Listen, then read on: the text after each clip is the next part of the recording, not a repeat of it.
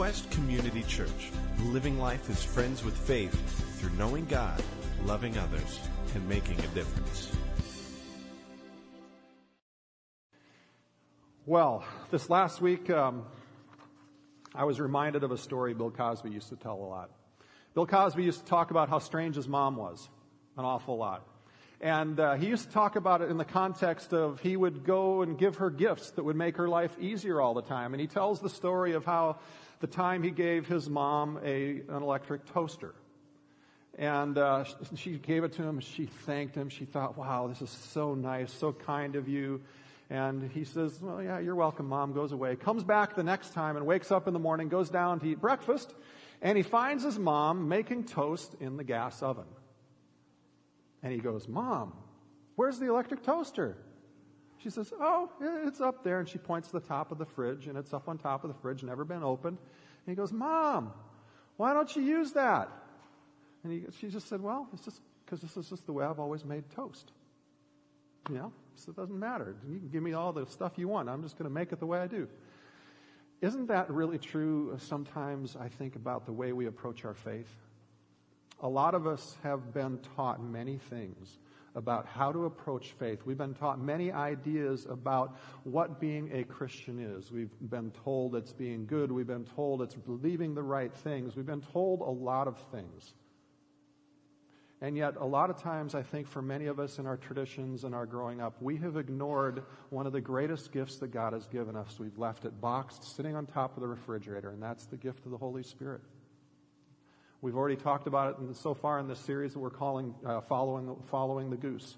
And we're using the goose symbol because it's a Celtic symbol for the Holy Spirit. And so we're talking about following the Holy Spirit. And so far in this series, we've talked about the fact that from the Bible, we've shown that actually for the follower of Christ, the Holy Spirit is to be the centerpiece of our experience as Christians. Not a peripheral, not an add-on.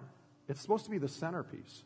We've also talked about from the Scripture how in Acts 2 and from Paul's theology how the Holy Spirit is available for all of us to experience. It's not just for some super spiritual people. It's not for just the clergy or whatever. It's something, the Holy Spirit is something we were all to experience.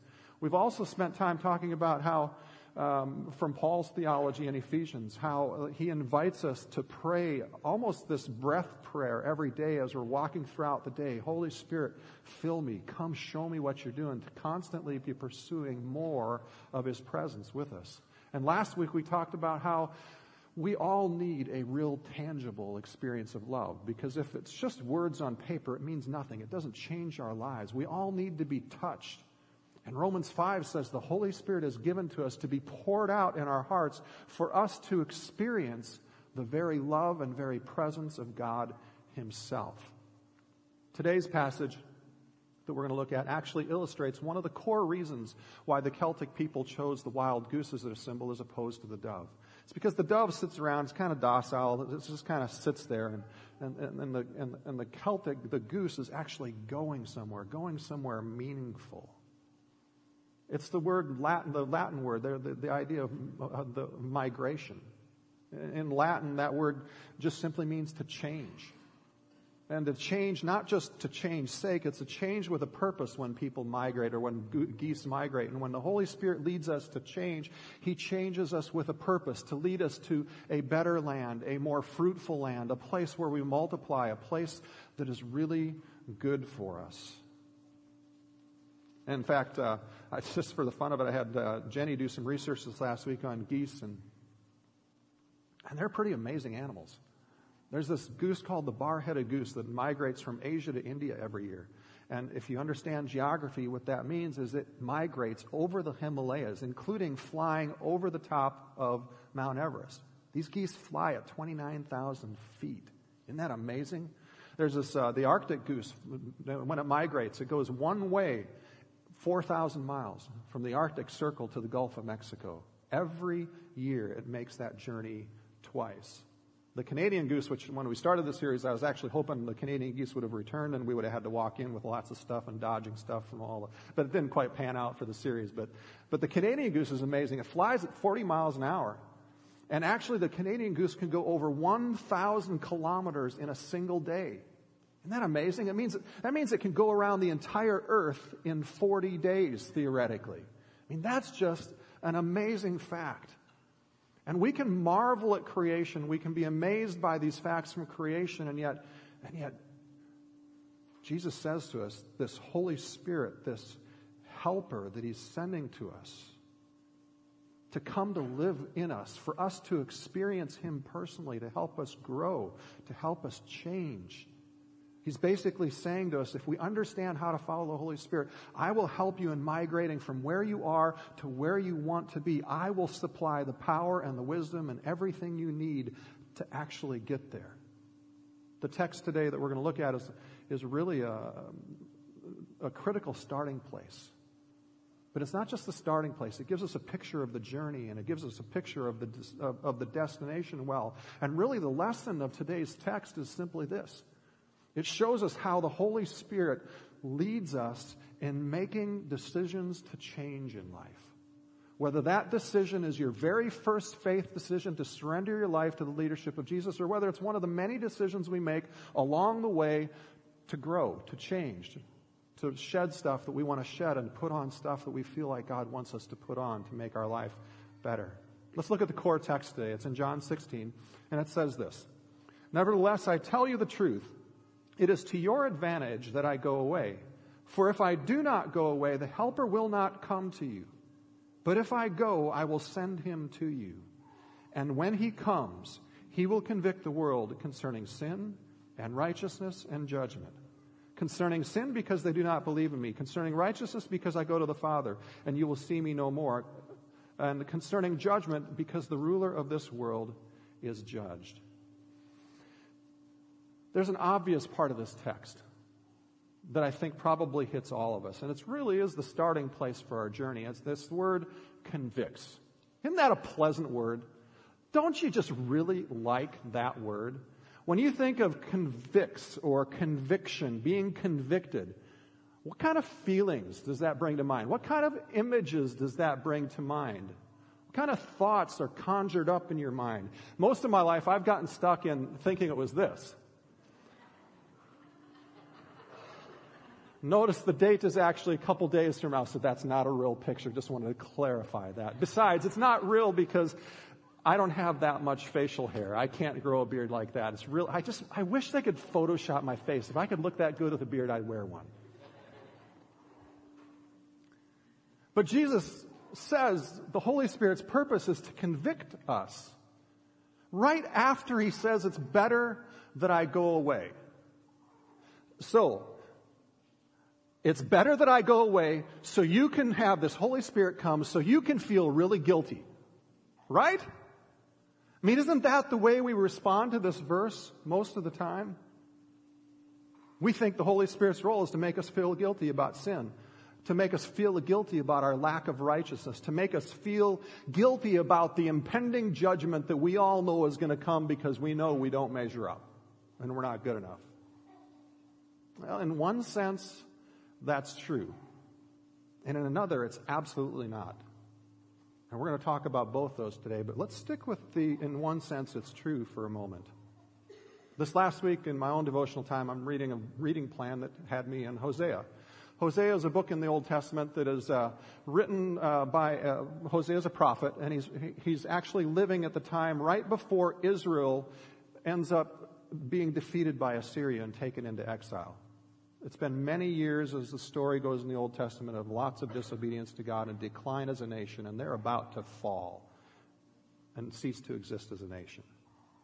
And God comes to Hosea and says, I want you, in your marriage, to live out a beautiful love story, I think one of the most beautiful love stories in all of history, that shows the people of Israel who I am to them. And he says to Hosea, I want you to marry a prostitute. And this prostitute isn't going to remain faithful to you.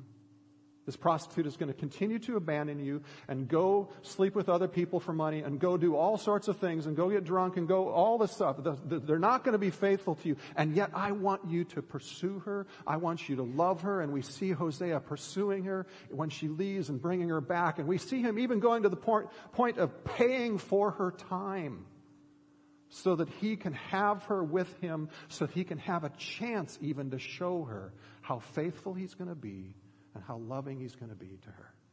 I think it's one of the most beautiful love stories ever written in all of history. And we see that. And then in chapter 5, we see God come up with this judgment. The Spirit of God comes to Hosea and says, I want to judge these people because of their sin. And it's not sin like we normally think about. I mean, normally we think about all these little things we do.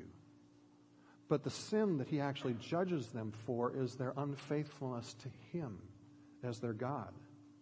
Their unfaithfulness expressed through their worship of the fertility gods. And in their world, these are actually physical things that they built and worshipped, representing things. But in our world, we do the same thing. We just don't have the idol sitting on our counter that we worship.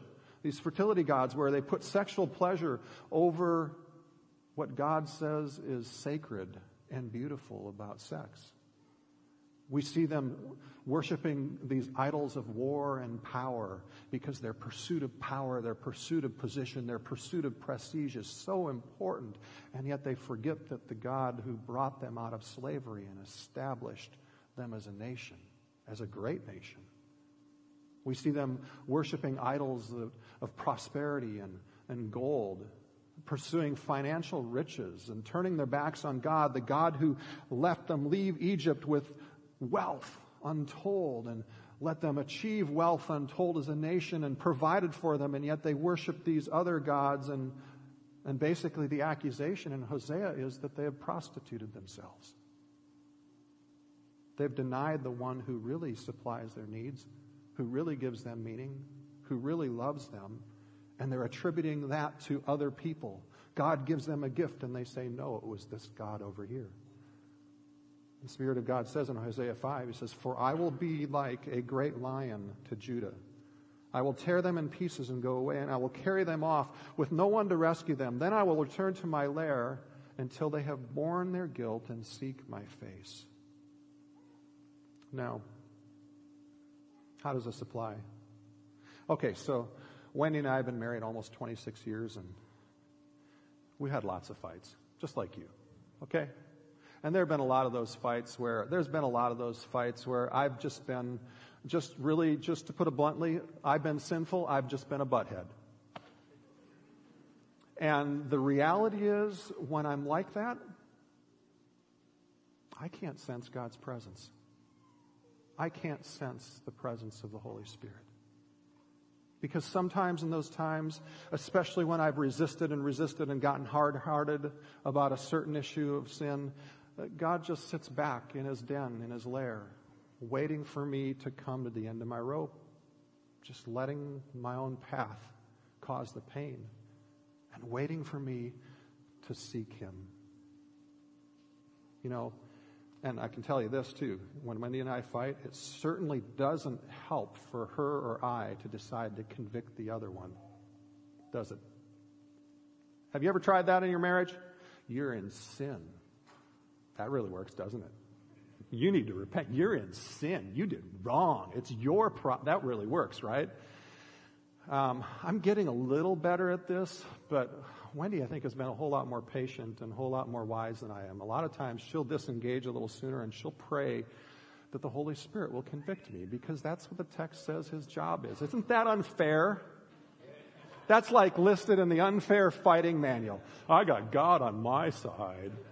He's going to get you, right? But that's what it says in the text. It's the Holy Spirit's job, right? To bring conviction to us. And the reality for all of us is, if you're not experiencing the Holy Spirit, the presence of God being real and tangible in some way to you, it may be due to lack of experience, or a lack of awareness, or it may be ignorance. about the whole idea.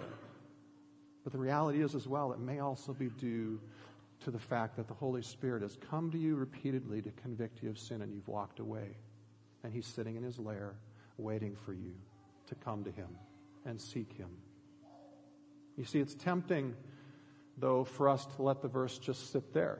I mean, that's kind of where I let it sit for most of my life. It was just God makes me feel guilty when I need to feel guilty and wants me to change, right? I mean, that's where we let it sit. And I didn't like that. Not that it really matters whether I like it or not, but I just didn't like this verse. But then I began to see something in this, and God began flipping the verse and its meaning on its head for me. And I began to experience the Holy Spirit in a motivating and wonderful way. You see, I realized we often read the Bible like we read emails, right? How many of you have ever written an email where you really wanted to help? You even maybe had compassion in your heart for somebody who was going through a difficult time, and you wrote an email to them, and when they read it, they just thought you were a really blankety-blank person, right? And weren't you hurt by the fact that they misunderstood your heart? Weren't you maybe even hurt by the fact that they didn't trust you enough to read it in a different tone? And yet I think for all of us humans, I guess that's everyone here, we tend to read the Bible like we read emails a lot of times.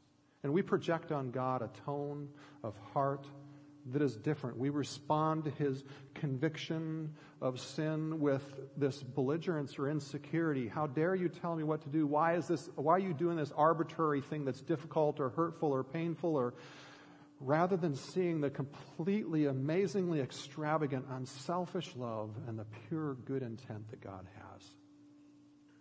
You see, when we read Hosea 5 in the context of chapters 1 and 4, where we see him painting this picture of how beautifully Hosea, representing God, pursues us.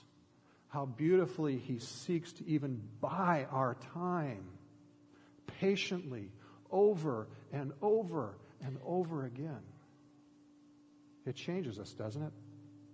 Last week we talked about the fact that the Holy Spirit is a person. Not an it, is a person. And as a person has feelings. In Ephesians 4:30 it says this, do not grieve the Holy Spirit of God. See, Hosea and Ephesians both teach us that sin desperately grieves God. Desperately grieves him. It brings him to tears as he makes his advances of love toward us and we continually turn our back. As he provides for us and we continually give credit to our own efforts or somebody else's efforts for his provision. It's gut-wrenching grief on the part of God in his love for us. And as Hosea says, if we resist that conviction so long, then the Spirit withdraws. It quenches his ability to bring blessing into our lives. But that's not the destination. We're just still at the starting point of this text. Because isn't it true that even when you have that kind of conviction from someone who is so extravagantly loving and patient, that it still doesn't really get rid of the grief or the shame in your life? In fact, doesn't it, when somebody's so amazingly good to you and you are in sin, and doesn't that sense of conviction even make you feel more guilty that you are so far away from them and can't live up to that? And yet, as we look at this text further, I want you to allow the Holy Spirit to come to you and transfigure the entire way you see yourself, the way you see life, the way you think of others. Because this text really fuels freedom and joy and peace like nothing else can. Let's look at it again and then we'll break it down. So the text says, he will convict the world concerning sin and righteousness and judgment. Concerning sin, because they do not believe in me. Concerning righteousness, because I go to the Father and you will see me no longer. Concerning judgment, because the ruler of this world is judged. So let's break it down. First, he will convict of sin because they do not believe in me. I alluded to it earlier, but that's not how we think of sin, is it? We think of sin about like the things we do and the things we don't do. I lied. I lusted. I got angry when I shouldn't have gotten angry, so I sinned. Or I saw somebody being abused and I didn't intervene. Or I knew I was supposed to be generous and I wasn't, and so because I didn't do something, I would sin. And truth be told, from a biblical perspective in the Old Testament and the law before Jesus came, that's the way it was. But what this text is saying to us is that since Jesus came, what did Jesus do? He came on the cross and he paid the price for every single sin, past, present, and future that we've ever committed. He's already paid that price. There is one sin and only one sin in life that ultimately matters. And it's how do we deal with who Jesus is in our life? Do we just treat him as a good moral teacher? Do we just treat him as a nice guy? Or do we believe that he's the creator and the God of the universe? Or do we believe that he's the creator and the God of the universe and we have surrendered and sworn absolute allegiance to him in faith? Now that's a hard thing for us to swear because we all know we can't live up to that commitment, right? And that's the reason it's called a faith decision, because we can't live up to that. But have we made a faith? The only sin that really matters in life right now, ultimately, is who is Jesus? And have we made a faith decision to follow him? Now, it's not that the other stuff that we normally think of sin isn't important anymore. It's still stuff that we should repent of and we should deal with as the Holy Spirit brings to mind, because it's just like a good parent who sees their child doing something that's we know is going to hurt them. We know it's going to mess their life up. And the Holy Spirit God still cries over those things and wants to bring health and wholeness and change in our lives, right? But there's really one and only one sin left for us to wrestle with. You know, this is the reason why when you hear, which you hear almost universally as you walk around in America today, you hear, oh, Christianity, I'm a Christian because I'm good. I'm a Christian because I do more good than bad. I'm a Christian because I'm basically a moral person. And you see, that just shows that we don't even understand the question Jesus is asking of us. And we certainly don't understand the work that Jesus has already done for us. We're asking the wrong question. The one question is, who is Jesus in your life? Will you follow him? Are you going to surrender your way to him? You know, the beauty of it is when we do surrender, he sends his Spirit to us. And he takes us step by step from where we are, migrating to where we want to be, to better, to more abundant, to good stuff, just flying on his coattails. And it's a journey. It's a journey for us. He doesn't deal with all of the sins, those little scatter things that we talk about. He doesn't deal with all of those in our life all at once. If he did, we'd be overwhelmed. We wouldn't be able to handle it.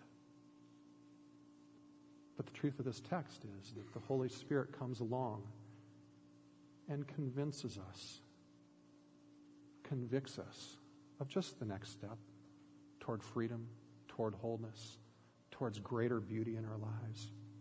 Just one step at a time. So this last week I heard a story it's just a story told of a new believer coming to their pastor and asking him a question. And he came and said, Pastor, I've been addicted to cigarettes for a long time, and I'm not sure what I should do. What does God want me to do?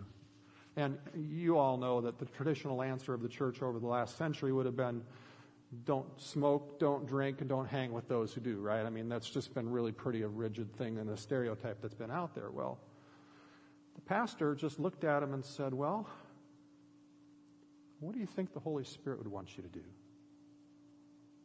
And he stopped, thought about it for a minute, prayed a minute. Then all of a sudden, you know what he says? He said, I think the Holy Spirit's telling me to smoke the whole pack and enjoy it. And then it'll be my last pack.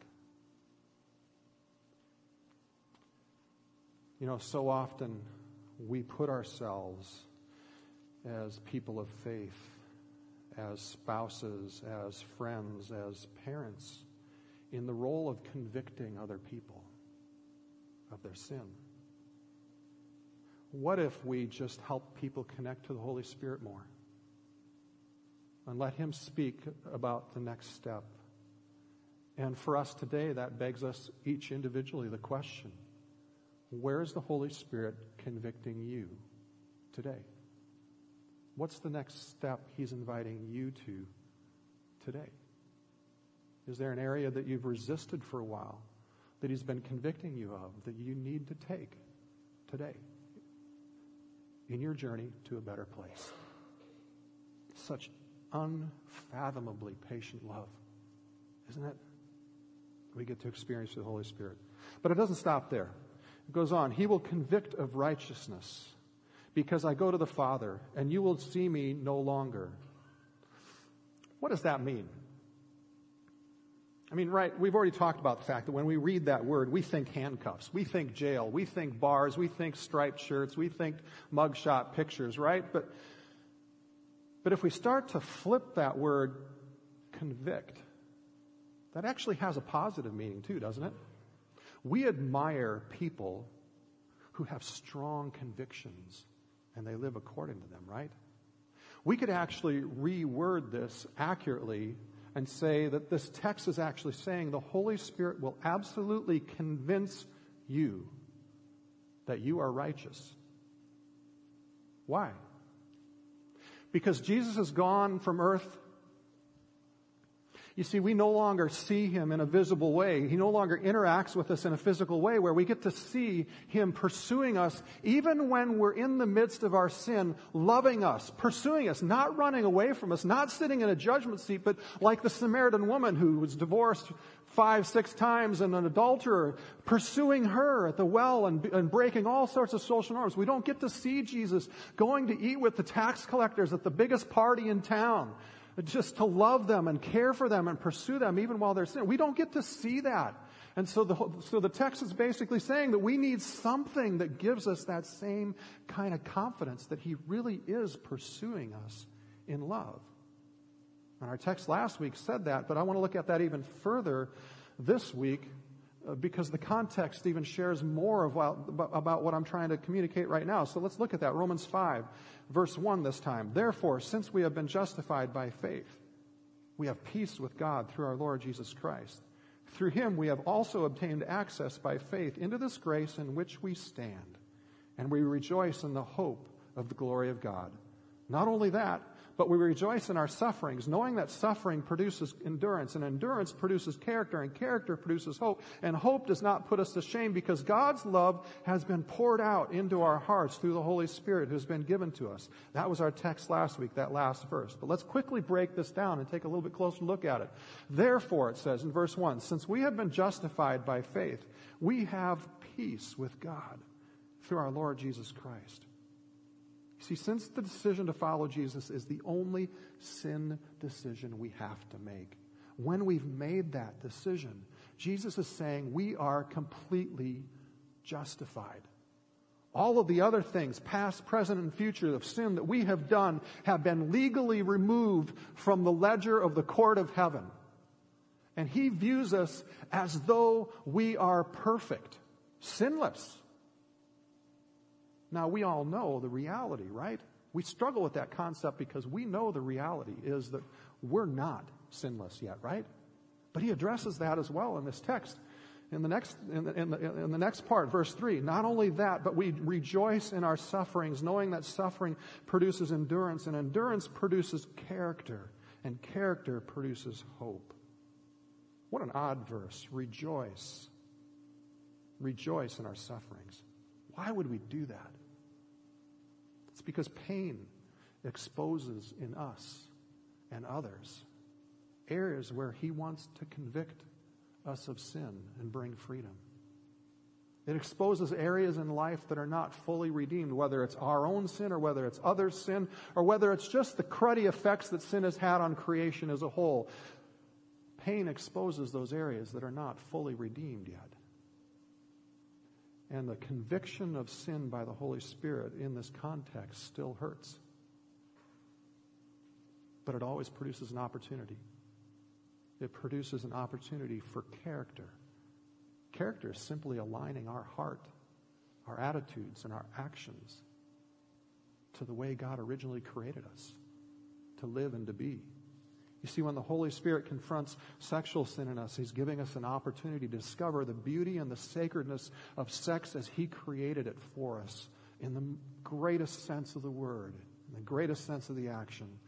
When He confronts coarse talk and mocking in us, He's giving us the opportunity for our hearts to be free of the bitterness and the pain and the disdain that we sometimes feel for people who have hurt us or people who disagree with us.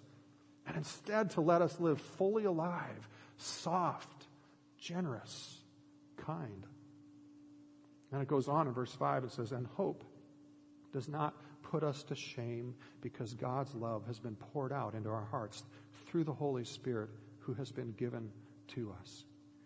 You see, convicted of righteousness means you are fully confident of this truth, this reality, that there's absolutely no single action of sin that you can do that will be held against you when you follow Him, when you've made the decision to follow Him, that God loves you perfectly. And there's this conviction that comes because of the intimate relationship of the Holy Spirit, and we know how good He is because His love has been poured out, and we trust that goodness, that it's not penalizing when He convicts us, that He's inviting us to greater beauty. So when the Holy Spirit shows up, we can have confidence. We can have confidence in the love of God. Isn't that amazing? You don't have to wait until you are living better to have confidence in God's love for you, to have confidence in His ability to work in and through your life. You don't have to wait to have that kind of confidence, to have that kind of freedom that comes from being absolutely, purely, and fully loved. You can live in that confidence and all the peace and the joy and the freedom that it brings right now. But the text goes on. He will convince us of judgment because the ruler of this world is judged. There is in this statement a strong hint of something that really challenges the way a lot of us think about our Christian faith and the whole approach to it. You see, Jesus Himself talks a lot about preparing people for conflict, about preparing people for persecution. And then if you start getting into the whole theology of end times, end of the world, you start to get this whole warped picture a lot of times in Christian theology that said it's just going to get worse. Things are going to get harder. There's going to be lots of resistance. It's going to be awful.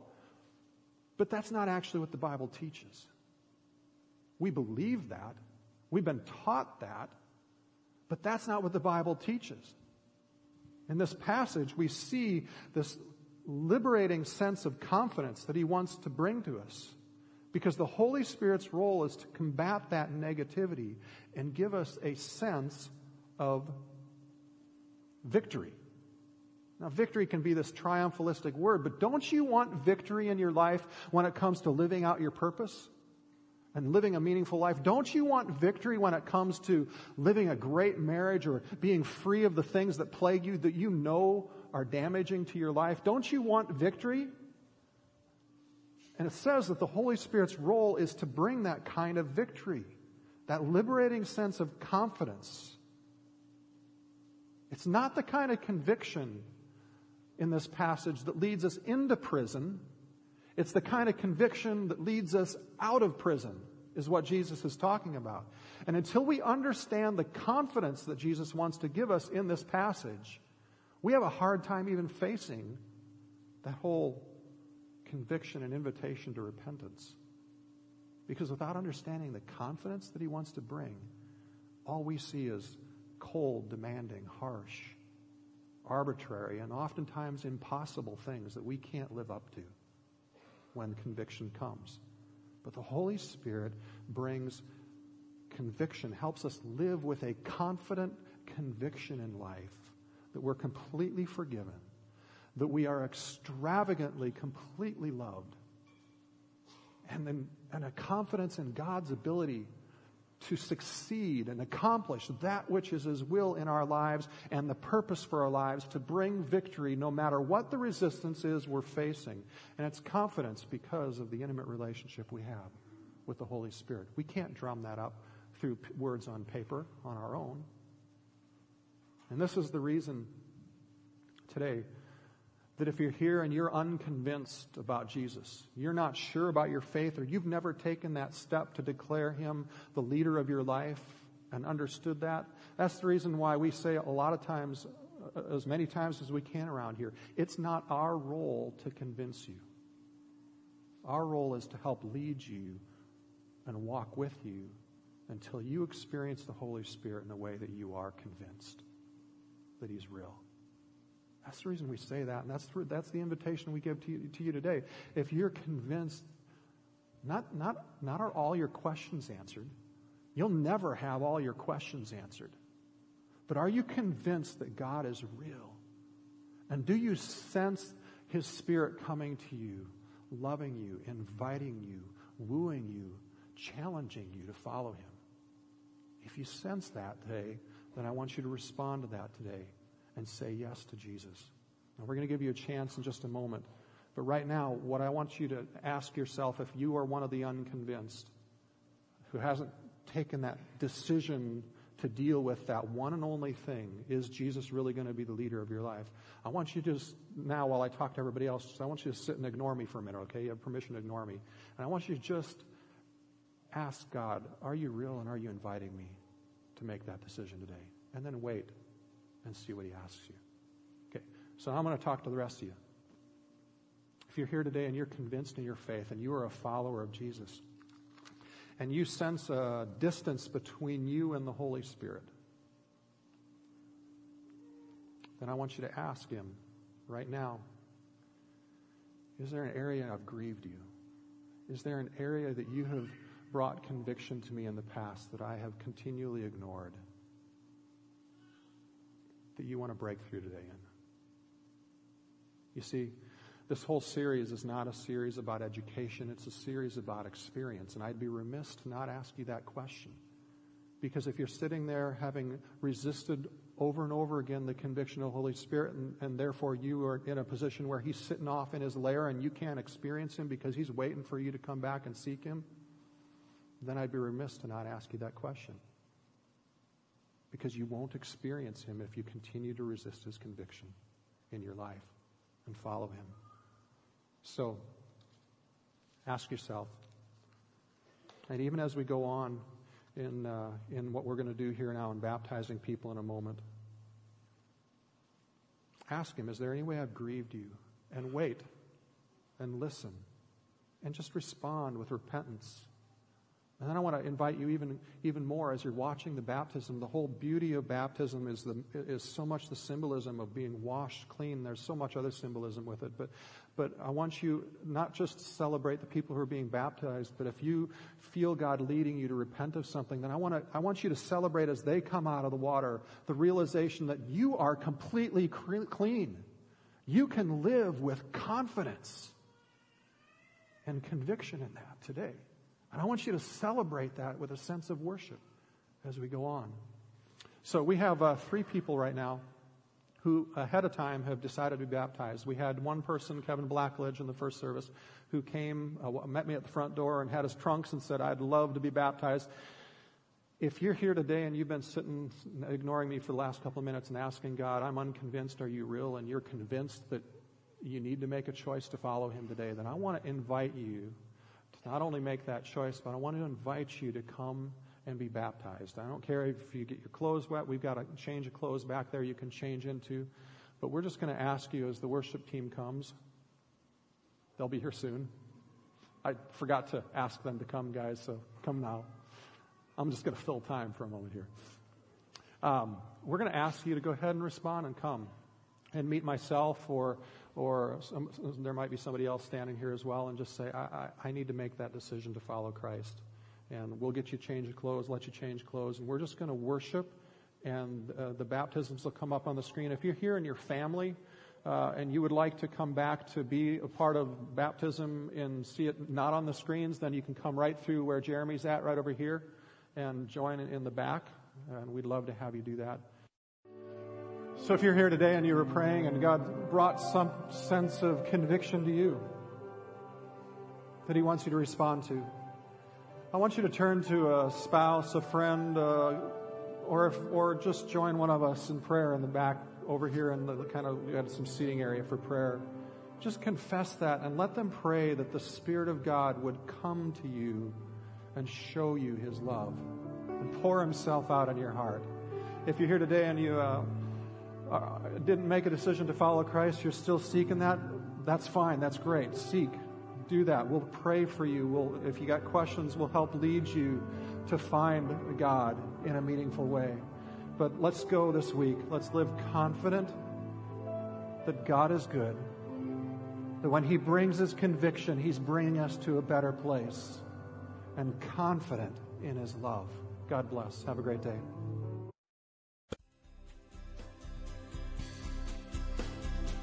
Thank you for listening. Join us at Quest as we walk with one another in friendship while discovering the reality and goodness of God together.